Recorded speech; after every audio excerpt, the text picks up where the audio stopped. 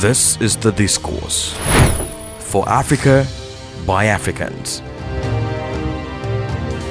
The African Voice, for Africans. The Discourse.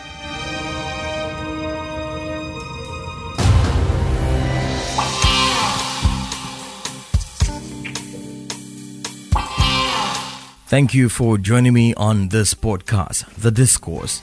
Conversations on The Discourse analyzes major developing news, events and burning issues on the African continent. It examines the state of wellness of Africa, its economies, lifestyles, politics and democracies from experts' point of view. I am Imor and I tweet at Imorich.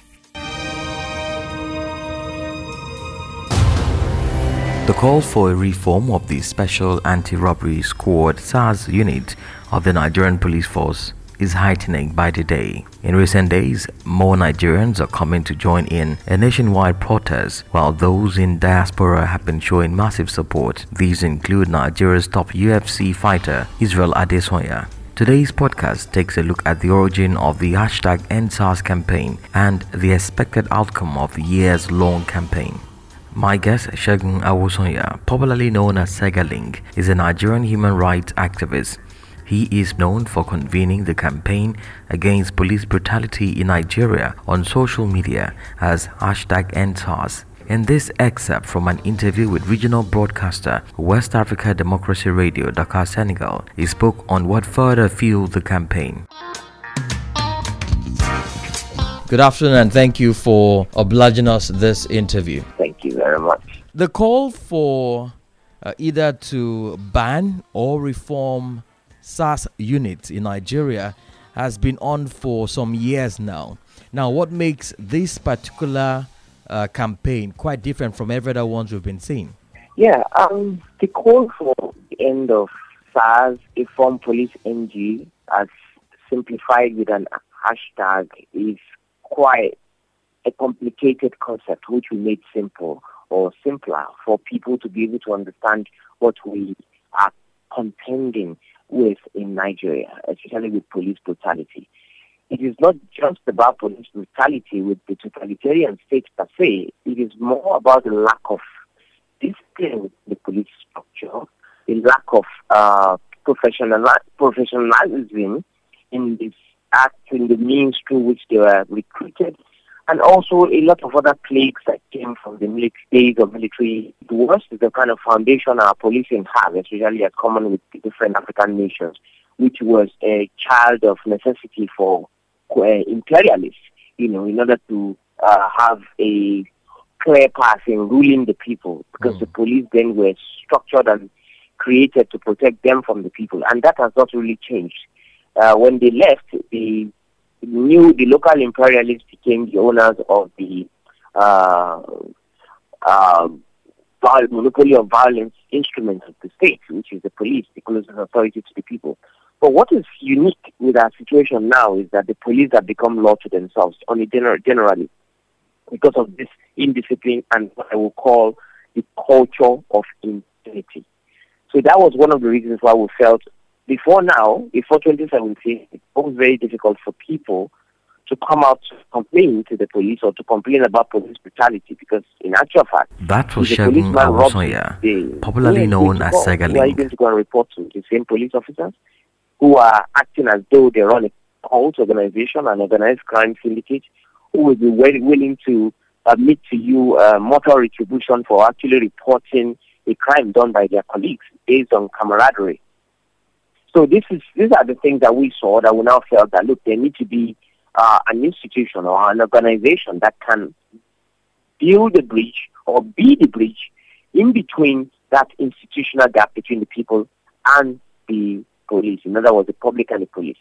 Under normal circumstances, in civilizations where things work, where law and order and rule of law is fundamentally upheld, the police are the public and the public are the police. But that is not the case with us. So this is one of the reasons why we're saying we need to shut down. After a lot of study of the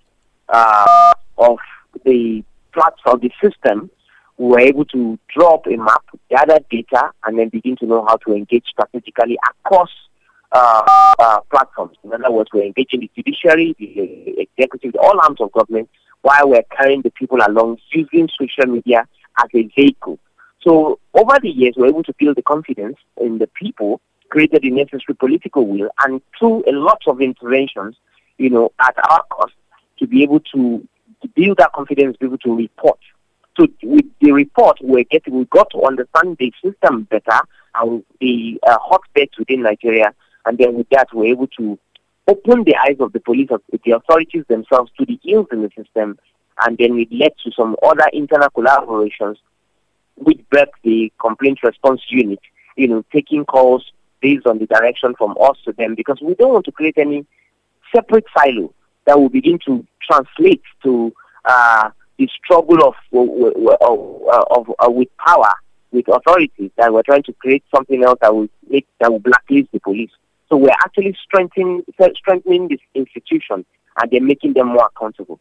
And with the legislation that will facilitate it, and in collaboration with other organizations, we've been able to have the Police Reform Bill, which is now called the Police Act 2020, and also the Police Trust Fund Bill, which eases the democratization of the operations of the police in Nigeria. So we are actually more or less almost out of the woods, legislatively, almost out of the woods authoritatively, as far as the government of the day is concerned. But as you were, the police are yet to get the direct order from the president to do the needful as far as ending the culture of impunity by shutting down the tactical squads, which represent the hub of the impunity of the police as we see it today.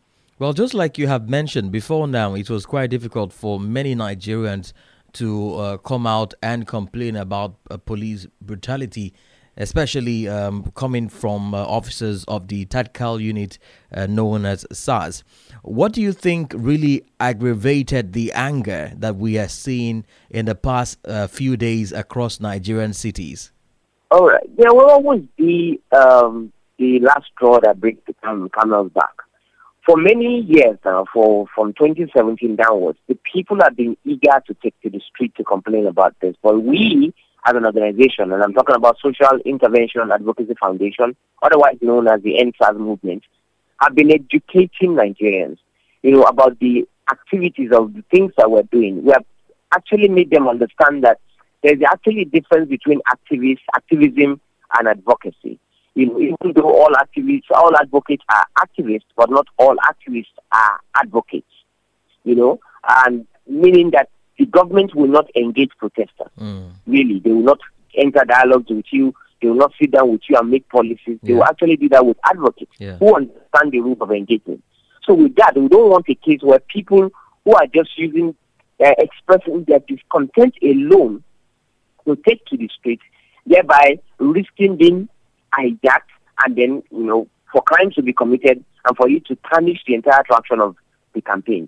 So we're able to stem that tide for quite a while, until now, when the people know that there is a law, actually, that repositions the police for transparency and accountability, to uphold fundamental human rights, and also to collaborate with credible organizations out there with needed experience and collaboration that police need to win trust of the people, because they cannot police Nigeria alone. No country does it alone. You need to engage with people. In the UK, police don't carry guns. In Nigeria, they believe that you need ballistic weapons to police people, and it's not necessary. So we are beginning to expose them to principles of community policing, which is far from their own interpretation of community policing, and also the principle of intelligence-led policing, which has to do with a lot with trust. Now, what led to the outcry and the protest, the street protest, was the blatant insensitivity of the police structure. Rather than for them to show understanding, show empathy, and let them know that, look, we are engaging genuine authorities, civil society organizations on this dialogue, and we are moving forward, and we are making progress. We as the police authorities cannot reform ourselves. It doesn't lie with us. We are only taking instructions, and we are also for you. We are a part of you. To protest, we have a lot of things that we spent up in us. We can't express it, and you are doing that for us. So we can't attack you for that. We can't fight you for this, but understand us too, that we are with you on this. But just don't break down law and order, because we have strict instructions. So that could have been their response. But their response thus far, because that's why they are still bidding time, is to insult our intelligence by digging up protocols that were put in place that are 2 years old, that were suggested and put forward 2 years ago, all over again, just with the hope that they will shut us up and they will continue their business as usual. And also, they came out blatantly to say we cannot enter, which means we are here to reinforce the culture of impunity and we cannot stop it. Or which means we are benefiting from the culture of impunity and we are helpless about it and there's nothing we can do. They know the problems. We share data together. We do interventions together. They know the problems we're dealing with. We needed to have been sincere about that, to say, look, we are familiar with the issues. We have, even of recent, based on your complaints, to show that we are listening, we have shut down several tactical squads because of extortion, because of abduction, because of impunity, and because of extrajudicial killings. So these are some of the things that a responsible and transparent police system ought to have taken into consideration, but they did not do that. And what they did was they were standing, and the people had to respond to show that, look, our being lawful does not mean that we don't know our rights. It does not mean that we don't know what the Constitution empowers. Does not mean that we cannot take to the street and remain there until we hear what we want to hear. But and that's exactly what if I may just quickly ask you this, the situation in Nigeria seems a little bit divided. There are some people in some quarters who are saying that the disbandment of Sars unit may worsen the criminal cases in Nigeria and bring the armed robbers, because they have been able to put the armed robbers and other criminal elements at bay. So people are saying a reform would have been better. But what do the people really want? Do they want a total scrapping of the SARS tactical unit, or a reform from the higher hierarchy as it is? In Nigeria, you have to be very careful with the way you throw words around. The word reform, restructure, community policing even, and several other ones that may make sense to somebody who is exposed, who is enlightened, may mean something else politically. Okay. So which is one of the reasons why you must not agree to things based on terms and rhetoric. There are so many examples of political pontification and political pronouncements within the system that have fooled us, that have taken us aback. For many years, they've been talking about reforms for as long as ever, and nothing has happened. And to them, reform will be to direct an order to the police for them to shift some things around. It has never been a reform anyways. It's either they change uniform, move furniture around and the rest. So those who are saying reform SARS or so and so probably must have fallen for the propaganda and probably does not have the grounding and understanding of the work that has been done in the background from 2017. The government cannot say they want to reform something and not end it. They know what we're talking about because they have the data, they have the information. If we release half of the data that we have publicly, Nigeria will burn, based on the crimes of the police, based on the kinds of things that we see on a daily basis. We have the lines that people call for help on a daily basis. We're not police officers. We are just ordinary citizens running an organization in order to ensure that our children doesn't inherit this madness. So it is not about reformation of anything. It is about reformation of the entire police, holistically, and the shutting down of the tactical squad that have outlived their purpose. I had wanted to ask... Nigerians are not divided in that sense. And again, to say that then there will be I think that's a fallacy, because what is the staff strength of the SARS operation? It's not up to 10,000 nationally. What is the staff strength of Nigerian police? It's about 450,000. So even if you're going to take out the 150 that are VIPs and the rest, that are following VIPs and the rest, we have over 350 staff strength of the police. Are you saying 350 people are taking taxpayers' money and they cannot fight crime? How did they get into the police? Are they tax collectors? Are they bankers? They're police officers. They have the requisite training to engage crime and the rest. Tactical and soldiers of the police, they are like the SWAT team. They need not be ubiquitous. They need not be doing police work. They need not be prosecuting crime. They are arresting officers. They ensure that they foil crime before they happen, and they also engage crime when they are already in progress. So they are not meant to be seen. They are not meant to be used for what they are being used for today. And if you look at the components and the constituents of the people within the system, most of them are thugs. Most of them are committing crime with this. And like I said, the fact that we use SARS as a poser does not mean that we are talking about SARS alone. Yeah. Every single tactical squad we have out there. Because it started with with one. The one that started in the year 1992. And by 2002, they have become derailed from their original purpose. They've expanded themselves. From SARS, we now have special anti-kidnapping, special anti-cultism, based on the complexity of society and the kind of crimes that we're having. Then before you know it, zonal division,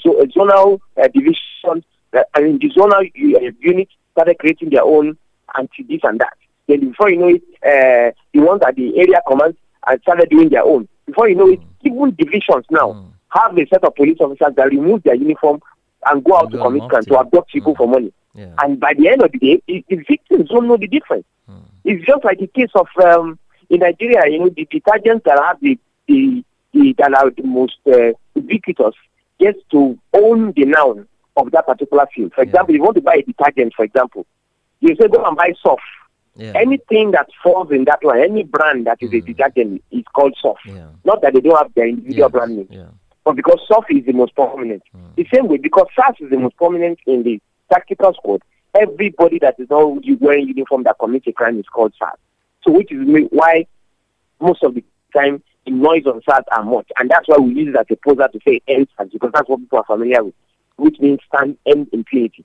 So it's not just about SARS. Even the police themselves in their normal divisions have issues and have control of this time. But like I'm saying, it is there to remove the cause of the problem.